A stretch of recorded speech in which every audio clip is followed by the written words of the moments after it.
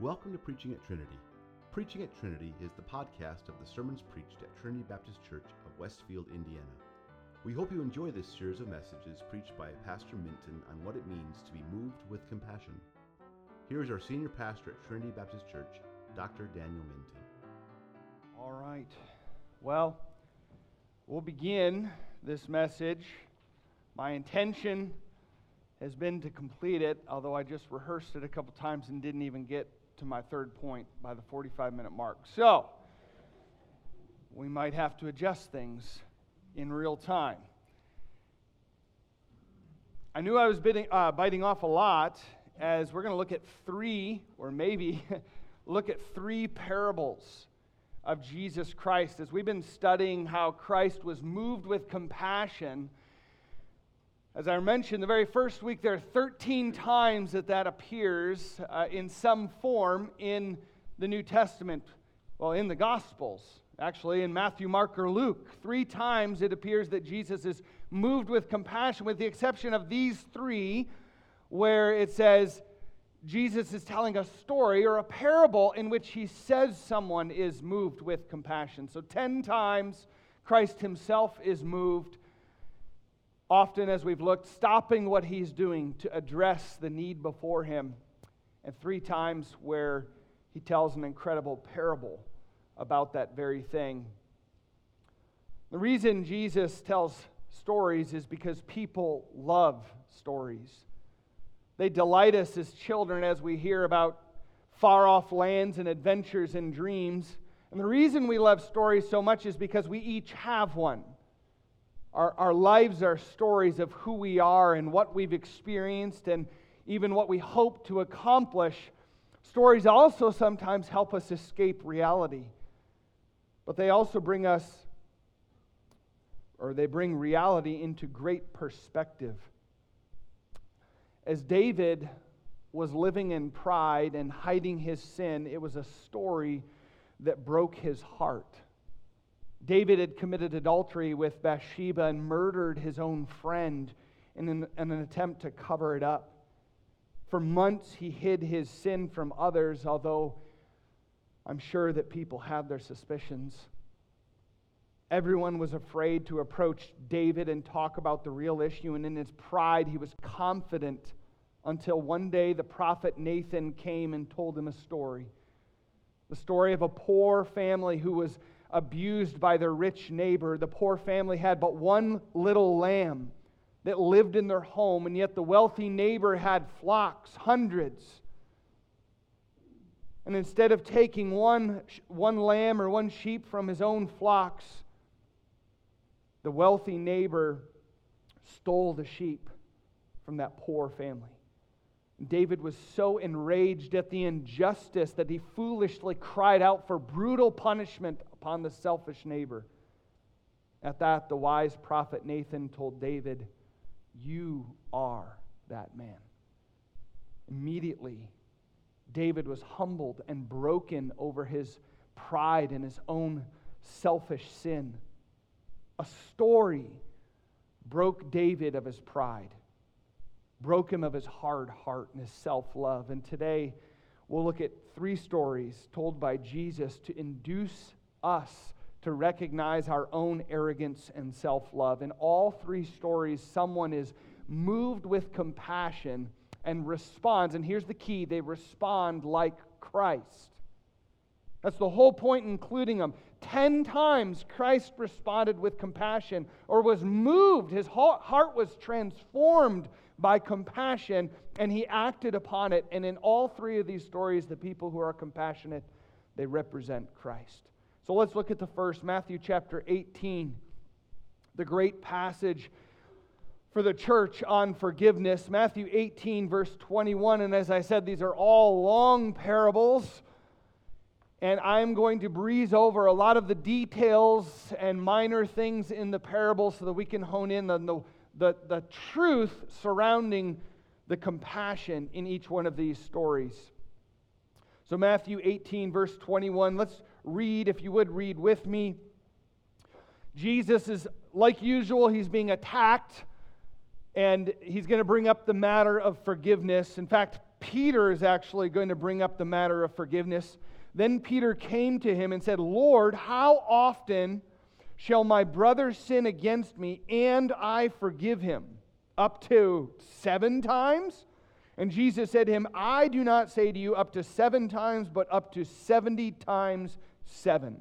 Therefore the kingdom of heaven is like a certain king who wanted to settle accounts with his servants. And when he had begun to settle accounts, one was brought to him who owed him 10,000 talents.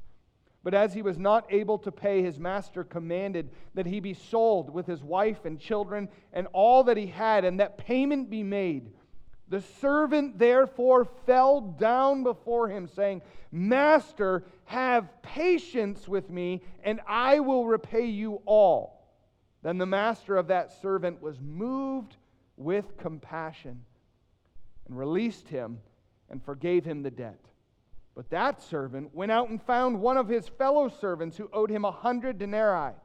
And he laid hands on him and took him by the throat, saying, Pay me what you owe. So his fellow servant fell down at his feet and begged him, saying, Have patience with me, and I will pay you all. And he would not, but went and threw him into prison till he should pay the debt. So when his fellow servants saw what he had done, they were grieved and came and told their master and all that had been done. Then his master, after he had called him, said to him, You wicked servant, I forgave you all that debt because you begged me. Should you not also have had compassion on your fellow servant, just as I had pity on you? And his master was angry and delivered him to the torturers until he should pay all that was due to him. So my heavenly Father also will do to you if each of you from his heart does not forgive his brother his trespasses. And so we have what we call the parable of the unmerciful servant. And yet in it, it's Christ's compassion that is driving to complete forgiveness. Of course, we have the preliminary account here where Peter presents to Jesus a very grace-filled suggestion. Now, to us, this doesn't look very, very graceful, because Peter suggests that we forgive someone up to 7 times. Now, the reason that's grace is because the law demanded 3 forgivenesses. The legal structure, the scribes, the Pharisees, the Pharisaical system, or the Jewish tradition requires that you forgive someone 3 times. So I have no doubt that Peter, in his mind, is thinking, all right, I know that whenever Jesus does something, it's like twice as gracious as everyone else. So I'm gonna go out on a limb here. Instead of saying 6, I'm gonna go a little further. I'll say 7. It's the number of perfection as well. So I'll just say 7, and then Jesus says, no, how about 490 times? All right, it's not about the numbers that matter. Jesus is trying to highlight that what true forgiveness really is. It's not a box that gets checked, right? Oh, that's 1, 2, 3, 4 times. Wow, am I gracious here? Peter, I have no doubt, Peter thought, I got this one. And Jesus turns it completely on its head. And the reason is because we have misconceptions about forgiveness. As sinners who desperately want forgiveness from people, we still have very poor understanding of what forgiveness is. And so we have all kinds of misconceptions, and Peter has one here, right? We have the misconception that there are times when forgiveness is not necessary. We do. We base our forgiveness on the genuineness often of the person asking, right? Let me assess, in my mind, did they really super duper mean that ask or that request for forgiveness? I'll forgive them if I can verify in my mind that they genuinely are asking. And if I don't think they're genuinely asking, then I don't have to forgive them. We think things like that. How backward from the forgiveness of Christ. The crucifiers of Jesus did the most unspeakable, unforgivable, unthinkable act in putting God to death, the Son of God. And yet, what did Jesus cry out in Luke 23? Father, forgive them. In fact, they never even asked to be forgiven. Yet Christ forgave them. Mark 11:26 says, if you do not forgive, neither will your Father which is in heaven forgive your trespasses. Another misconception is that there's a limit to forgiveness, right? That's what Peter is under the impression, because that's what the rabbis taught. You have to forgive 3 times. 3 times and you're out. See, they followed baseball rules.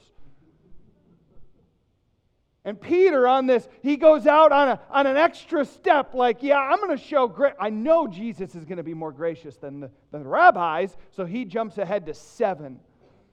And Jesus says not 7, but 70 times 7. And it's not meant to be a number, we know that.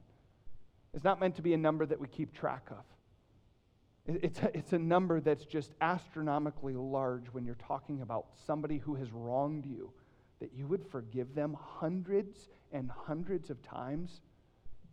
That's so foreign to us. That you would repeatedly forgive someone who repeatedly abuses and mistreats you. And yet that's what Jesus Christ is presenting here, this forgiveness that's complete. And a third misconception I already mentioned is that people must ask for forgiveness. And yet, as Christ is on the cross, He doesn't wait for His Roman oppressors to ask for forgiveness. He doesn't wait for the religious leaders to plead with Him to forgive them for what they've done. In fact, we even know the centurion at the conclusion of the crucifixion recognizes that what he did was wrong, and yet it was too late for him to ask, for Christ was dead. Christ had already forgiven him, though. In fact, that was the whole point. He hung on the cross for that centurion servant. And so what are the lessons of genuine forgiveness here in this parable that Jesus is trying to drive home? And notice it's all around compassion, but it's built around the compassion here in this parable, the compassion of the king. And so we see that forgiveness here is necessary. It's necessary for all. In fact, this is not the point of the parable, but it seems like all the servants in this parable are in debt. And that's kind of the point. They're all in debt. They're all in need of mercy here. They're all in need of compassion. The first one, the one that we call the unmerciful servant, is so in debt that he could never repay it. 10,000 talents. Now, it depends on how you weigh or measure the talent. A talent is 75 pounds. So this could be 75, what we would equate to 75 pounds of gold. So we're talking billions of dollars in today's terms. And the dollar amount does not matter. The whole point is the sum that the servant owes is never something he could pay back. It's so far above what a normal person would be able to pay that the debt is astronomical. It is beyond the understanding even of this servant. It's necessary. And of course, there's a day of judgment coming where all of us will stand before the King and we will be assessed for the great debt, the sin debt that we owe that we could never pay. And so there's kind of multiple things going on in this parable. I'm not saying, and I don't think that this parable is about salvation. It's about forgiveness. But it also highlights the salvation, the sin debt that we owe to the King. And so here there's this great need, and the unjust servant recognizes his need. In fact, verse 26, the servant therefore fell down before him, saying, Master, have patience with me, and I will pay you all. Well, first of all, he asks not for forgiveness, but patience. And yet the king will give forgiveness to him, what he doesn't even request. Again, highlighting that sometimes our misconception of forgiveness means you only get forgiveness when you ask for it. He didn't even ask for it here, and yet the king was, because of compassion, desiring to give forgiveness. He wanted to forgive his servant. But he just asked for time, patience to pay back the debt. which is something he could never do. And so here the forgiveness, it's necessary.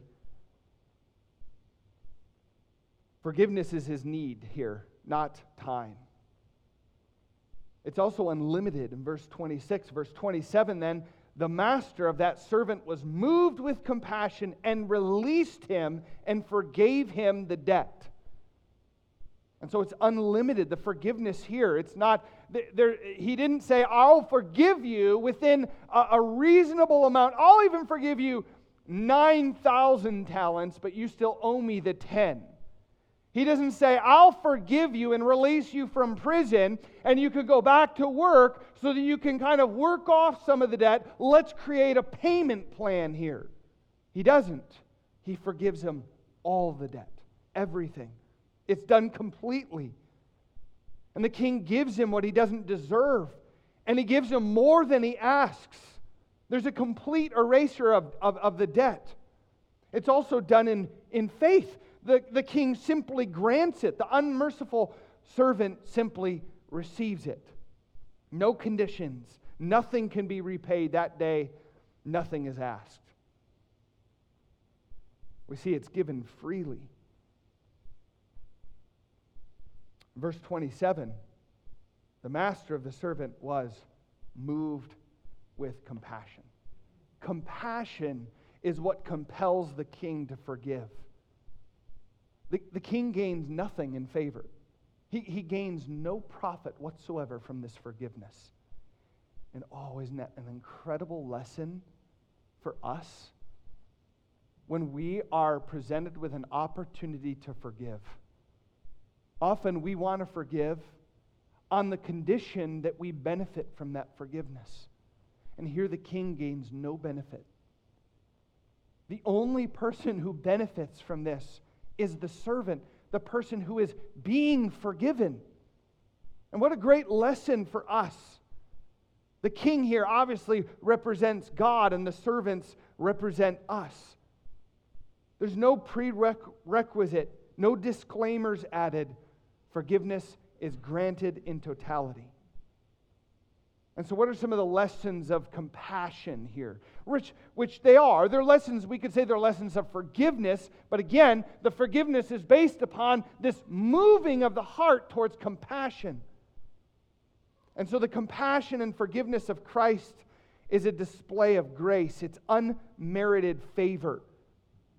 Nothing is deserved here. And we see that then in the next part of the story, verse 28, but that servant went out and found one of his fellow servants who owed him 100 denarii. 100 denarii is 100 days' wage. So a very measurable amount. It takes 100 working days and this debt would be gone. It would be paid back. But what does the unmerciful servant do? He laid hands on him and took him by the throat, saying, "Pay me what you owe." So his fellow servant, and then we see the exact mirror of what we already read when this servant was standing before the king. So his fellow servant fell down at his feet and begged him, saying, "Have patience with me, and I will pay you all." And he would not, but went and threw him into prison till he should pay the debt. And so the compassion and the forgiveness of Christ is a display of grace and unmerited favor. Here the unmerciful servant is willing to accept forgiveness, but he is unwilling to extend forgiveness. And I don't know if there's a more appropriate picture of our own hearts sometimes than that very statement. We all desperately want to be forgiven. We seek it, we desire it. We're often ashamed to ask for it, but we hope for it. We expect it even. We expect people to extend us mercy because we love ourselves so much that we think we deserve it. And then when presented with an opportunity to show mercy and forgiveness and compassion ourselves, we are so stingy.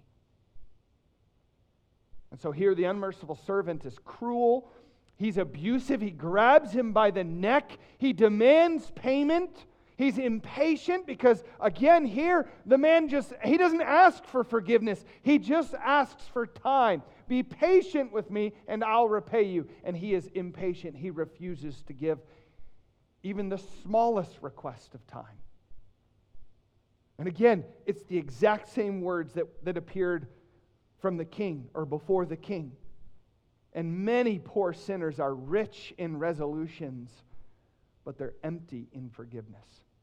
What I mean by that is there's times where we think, I would be happy to extend mercy and forgiveness here. I would show pity and compassion on this. And then when the situation or a slightly different situation presents itself, we're stingy and we withhold it.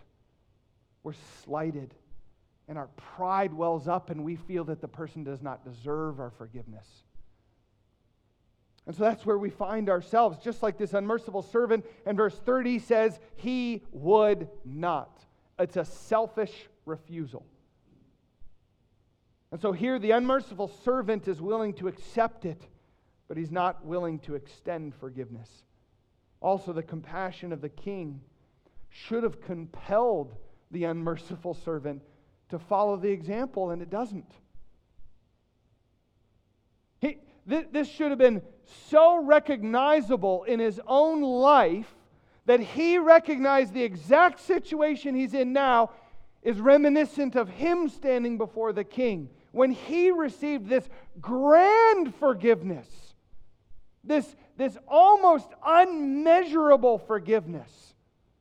He should have recognized the exact parallel to his situation, but he doesn't. And lest we be too hard on the unmerciful servant, we do the same thing. For we have stood before Christ with a sin debt that is far greater than 10,000 talents. And Christ, because He's moved with compassion, forgave us all of the debt. And then when one poor sinner, one poor fellow sinner stands before us, we're stingy and we hold back forgiveness and we hold back compassion because we don't feel they deserved it. The truth is they didn't. They don't. Just like we didn't. And so I ask you, how have you done the same? How sad that we can see petty, unmerciful Christians do the same thing. How ashamed that I am of myself when I think back to times when I was that shallow and wicked and unforgiving. We should be broken of our own failings to show compassion, especially when we stop and we remember the immense sin debt that Christ forgave of each one of us. The second lesson we can learn from compassion is that compassion and forgiveness is necessary for God's continued blessing. Now again, this is not, although there are allusions here, it's alluded that this is obviously saved and unsaved people here that are dealing with the king. That's not the point of the parable. The parable is on compassion and forgiveness. And yet we see here that the unmerciful servant is undeserving of blessing from the king because of his own unrepentant, unmerciful heart. And so it's not a parable about salvation. It's a parable about forgiveness, but the protection and the blessing of the king is no longer granted to this unprofitable servant.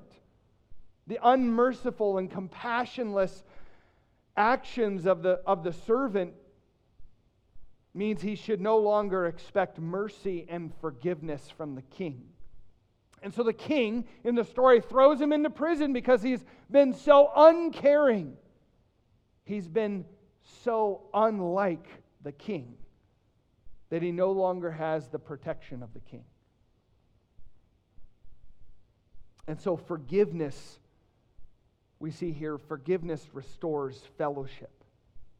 Right? It was the forgiveness of the king that restored the fellowship of the unmerciful servant, that gave him his freedom and his family's freedom back, that allowed him to continue to live in the kingdom free as a citizen.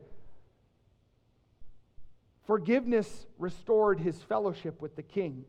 Forgiveness cleansed him, and it placed him on a path of blessing. And the same is true with us before God. We already read one passage about this. Can I read two more, though? 2 Corinthians chapter 7. 2 Corinthians 7, or chapter 2, verse 7 to 10 says this, so that on the contrary, this is speaking to the church, Paul speaking to the church here, you ought rather to forgive and comfort him. This is speaking of a brother who's fallen into sin. And so Paul is urging the church to forgive this sinful church member. He says, lest perhaps such a one be swallowed up with too much sorrow. Therefore I urge you to reaffirm your love to him. For to this end I also wrote that I might put you to the test, whether you are obedient in all things. Now whom you forgive anything, I also forgive. For if indeed I have forgiven anything, I have forgiven that one for your sakes in the presence of Christ. And so he's sitting here. Paul is pointing out that Christ has forgiven us. And who are we as sinners to continue to condemn other sinners when Christ has forgiven them? James chapter 5, verse 15 and 16, you're probably familiar with this one, or at least the tail end. It says that the prayer of faith will save the sick, and the Lord will raise him up, and if he has committed sins, he will be forgiven. Confess your trespasses to one another, and pray for one another, that you may be healed. Now notice these words we know. The effectual fervent prayer of a righteous man avails much. Now we know that, and we love that last part of the verse.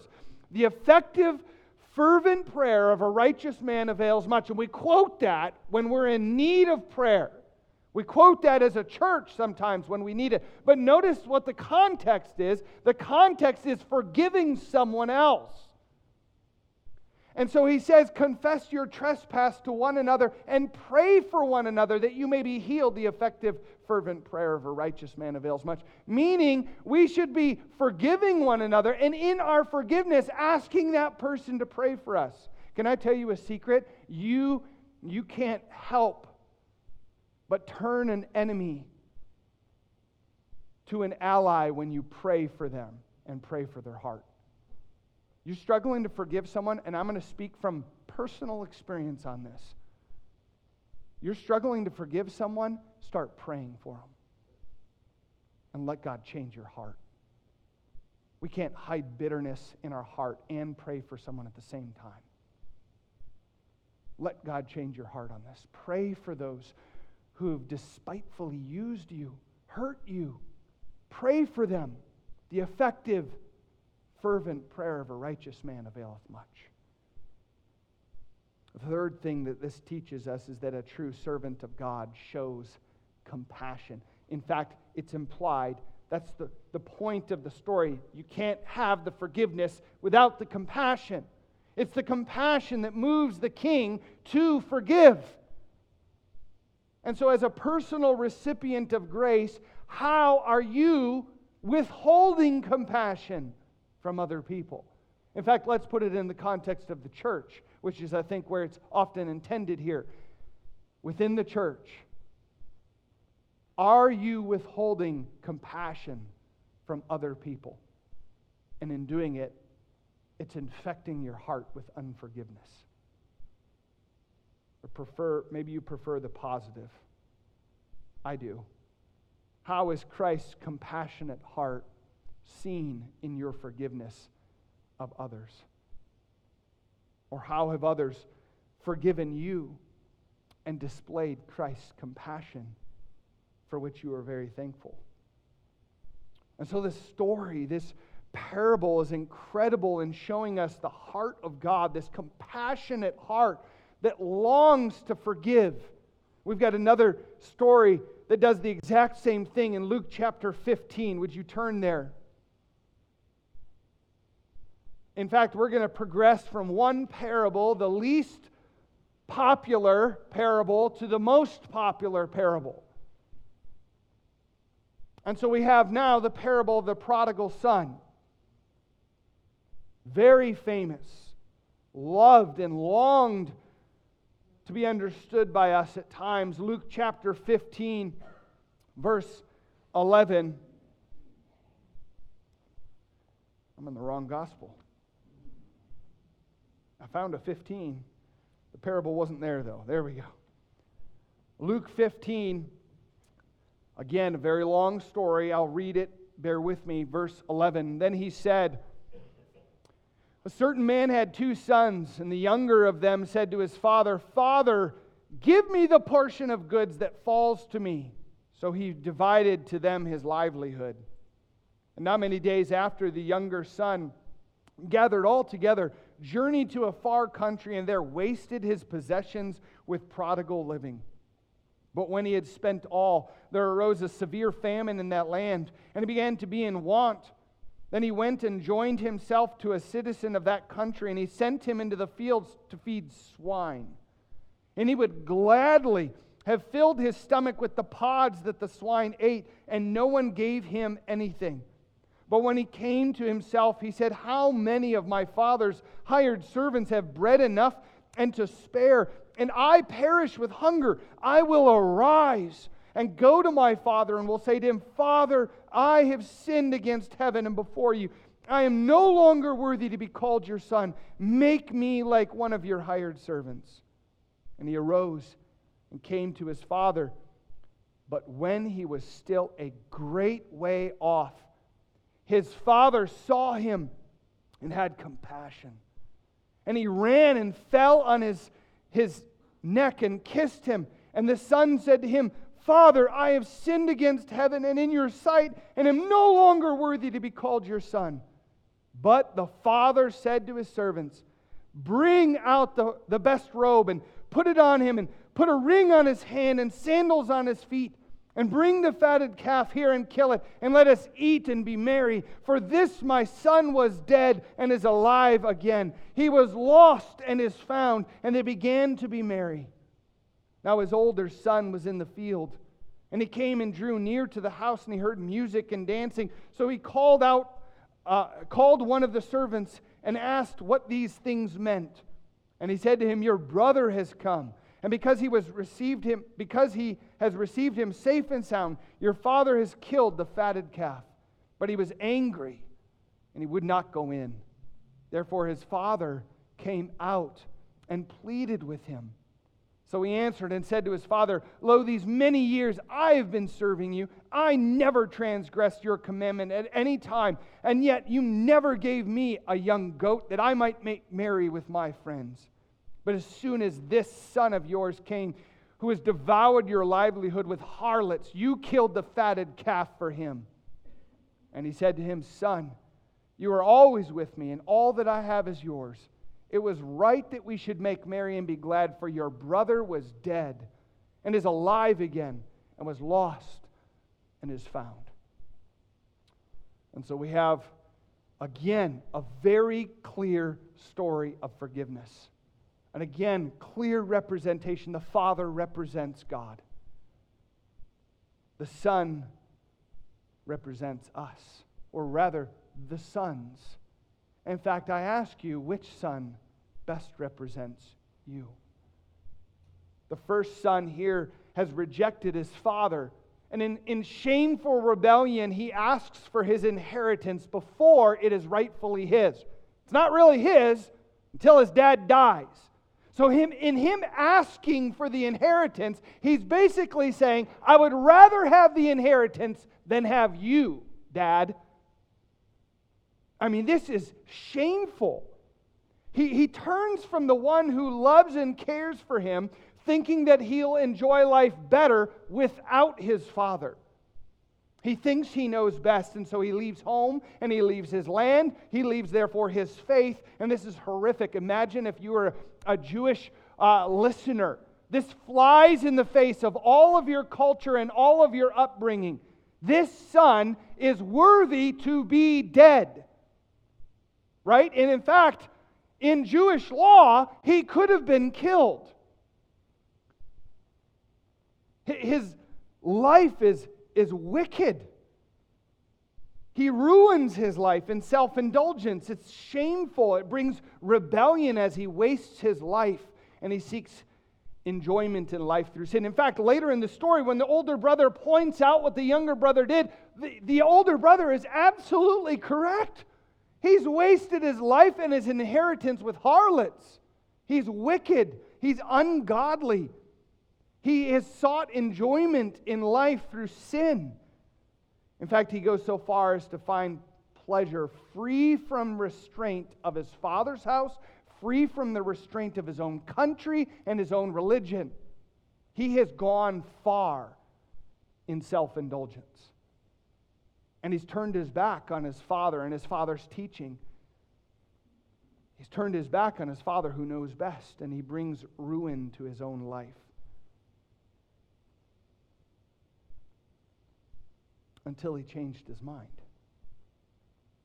which of course represents repentance, a change of mind that results in a change of action. And so at his lowest point in life, when his life has been brought to complete ruin by his own doing, in fact, he finds himself feeding pigs. Something, again, Jesus is using this story to bring to light the wickedness of the sons. And he's not only created this story of this son who's left his household, who's abandoned his faith and his family, he's also gone to the most vile, defiling component, a pig farmer, which is absolutely abhorrent to the Jews. He is feeding pigs and longing to eat the food of the pigs. This son is absolutely defiled.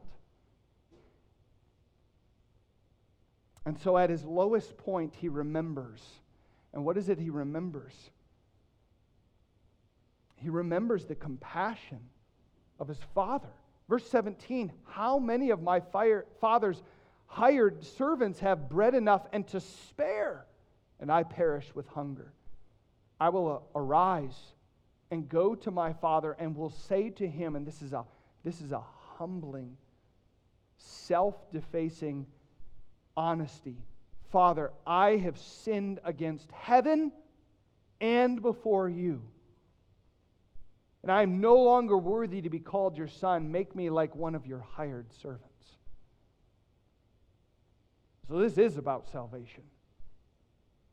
And it's about the forgiveness and the compassion of God the Father when we come before Him and we recognize our wickedness and our absolute inability, undesirability to be called even a servant. And yet He pleads for mercy. He pleads for forgiveness. He acknowledges His own foolishness and He seeks any form of reconciliation that His Father would permit. Right?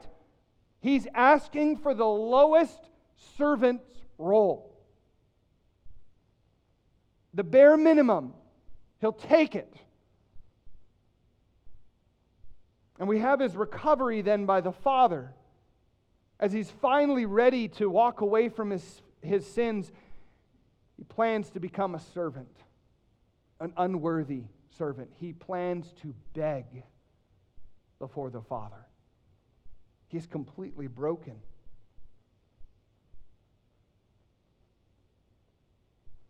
And then we have the Father, who's been absolutely disrespected, as we already mentioned. In leaving the home, the Son humiliates the entire family. Publicly, everyone would know the rebellion of the Son. They would know the wickedness of the Son here. And just in case you were wondering, his rebellion was punishable by death according to not the law of the Pharisees and the scribes, but the law of God. Deuteronomy chapter 21, verse 18, if a man have a stubborn and rebellious son, what he's to do is to take him before the rulers of the gate, and the father and the mother are to say, my son is stubborn and rebellious. And notice Deuteronomy 21:21 says, all the men of his city shall stone him with stones that he die. That's the demand of the law, death by stoning. And instead, the Father gave him his inheritance and allowed him to leave. And now we find the Father who could have stopped it, in a sense. He could have stopped it. He could have taken the shame. He could have denounced his son. He could have held a funeral according to Jewish tradition, washed away the stain of his son. But he didn't. Instead, we find the father looking down the road. Verse 20 is my favorite verse of this parable. He arose and came to his father, but when he was still a great way off, his father saw him and had compassion. That's the compassion of Jesus Christ. The Father is looking for His Son. He is with anticipation waiting to extend, hoping, longing for an opportunity to extend forgiveness. The Father, as I said, represents God who is waiting for sinners.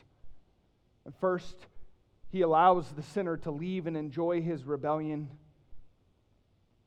He doesn't force Himself upon him. He is not a tyrant. And yet He is looking with hope and expectation for the return of the Son. He is eager to be compassionate. He is eager to forgive. And His forgiveness is total. Verse 22, in fact, if you notice the words of what the Son asks of the Father, He doesn't even get to the full extent of His repentance. He's got this whole speech that He's prepared to give to the Father, and the Father basically ignores His speech.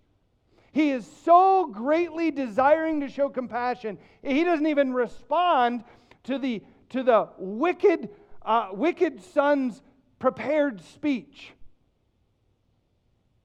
The Father interrupts. The Son says, Father, I have sinned against heaven and in your sight, and am no longer worthy to be called your son. He doesn't even say, please make me like one of your hired servants. I'll take the lowest position. I'll clean the cattle trough every day without... He never says any of that.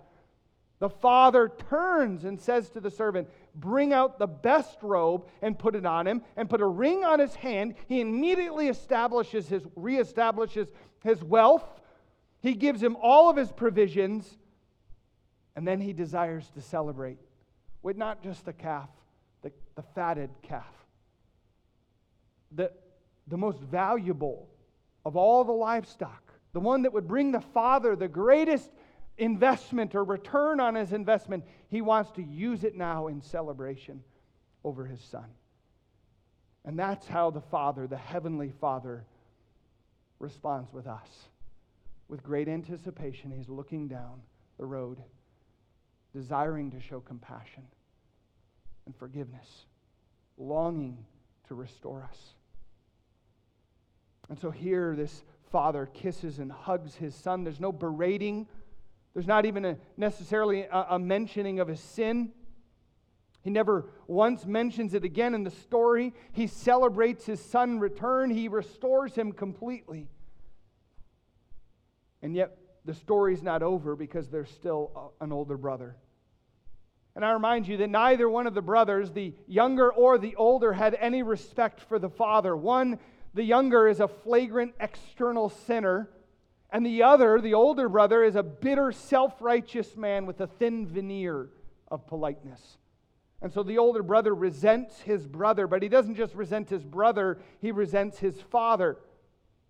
In fact, I'll go so far as to say there's no difference between the sons. If anything, I would say the older is worse and has been worse than the younger. The sin of the prodigal son is pride. He loves himself and he loves his lusts, and he doesn't care if anyone knows it. The older son loves his pride and he loves his own self-image, and he attempts to hide it. He attempts to hide his sin with hypocrisy. He does not love his brother. He does not love the Father. He only cares for his own comfort and his own enjoyment in life. He's just hidden it behind a supposed righteousness. And of course, in this story, the parable, the older brother represents all the religious leaders who are standing before Jesus, who have kept the law. In fact, added extra laws just to be extra righteous.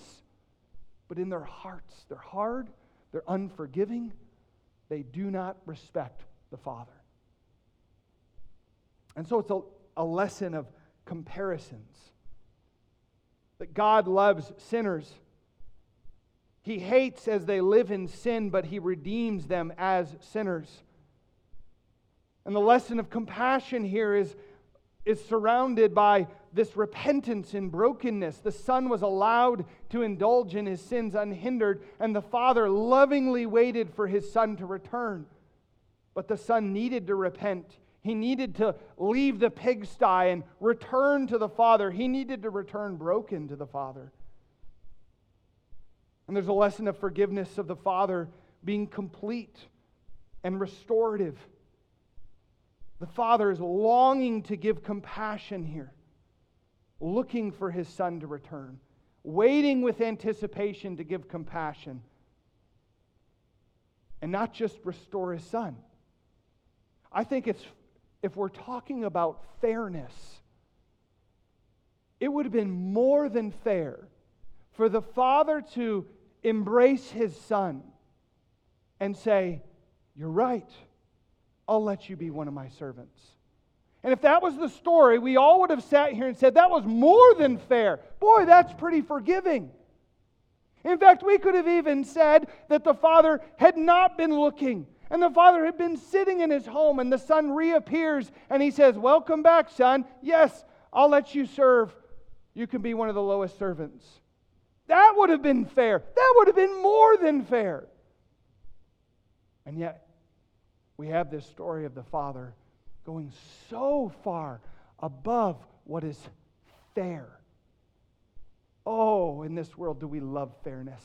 We long, we fight for fairness. Christ isn't fair. He's compassionate. He doesn't give us what we deserve. He extends mercy and forgiveness. And so to match the heart of God, which is what He has called every one of us to do, He has called us to match the heart of God. Of course, we can't. But through His grace, can we also extend mercy that represents the mercy of the Father? Can we not have our hearts moved with compassion so that we extend forgiveness the way the Father extends forgiveness? And in order to do this, we must display the brokenness of our own self-worth, for we are all prodigals. And quite possibly, we also represent the older son, who love our self-righteousness, who do not deem ourselves to be as wicked as the other sinners around us. We don't need mercy like they need mercy. They don't deserve it, but we do. We've earned it. That's fair. And yet Christ in His fairness, or rather in His compassion, doesn't give us what we deserve. He gives us so much more. So to be like Christ means we long to extend compassion and we long to extend forgiveness. And so I ask you in closing, do you desire other sinners to turn to the Heavenly Father for forgiveness and redemption like the prodigal son? Do you long to extend the compassion of Christ to others? And let me ask you, how? How do you long to extend compassion like Christ? Let's pray. We hope that today's message has challenged you spiritually and has been an encouragement to you in your walk with the Lord. For more information about Trinity Baptist Church, or if you have questions about your relationship with Jesus Christ, please contact us on our website at tbcwestfield.com or on Facebook or Instagram at tbcwestfield. Thank you so much for listening today. Join us again next time for more Preaching at Trinity.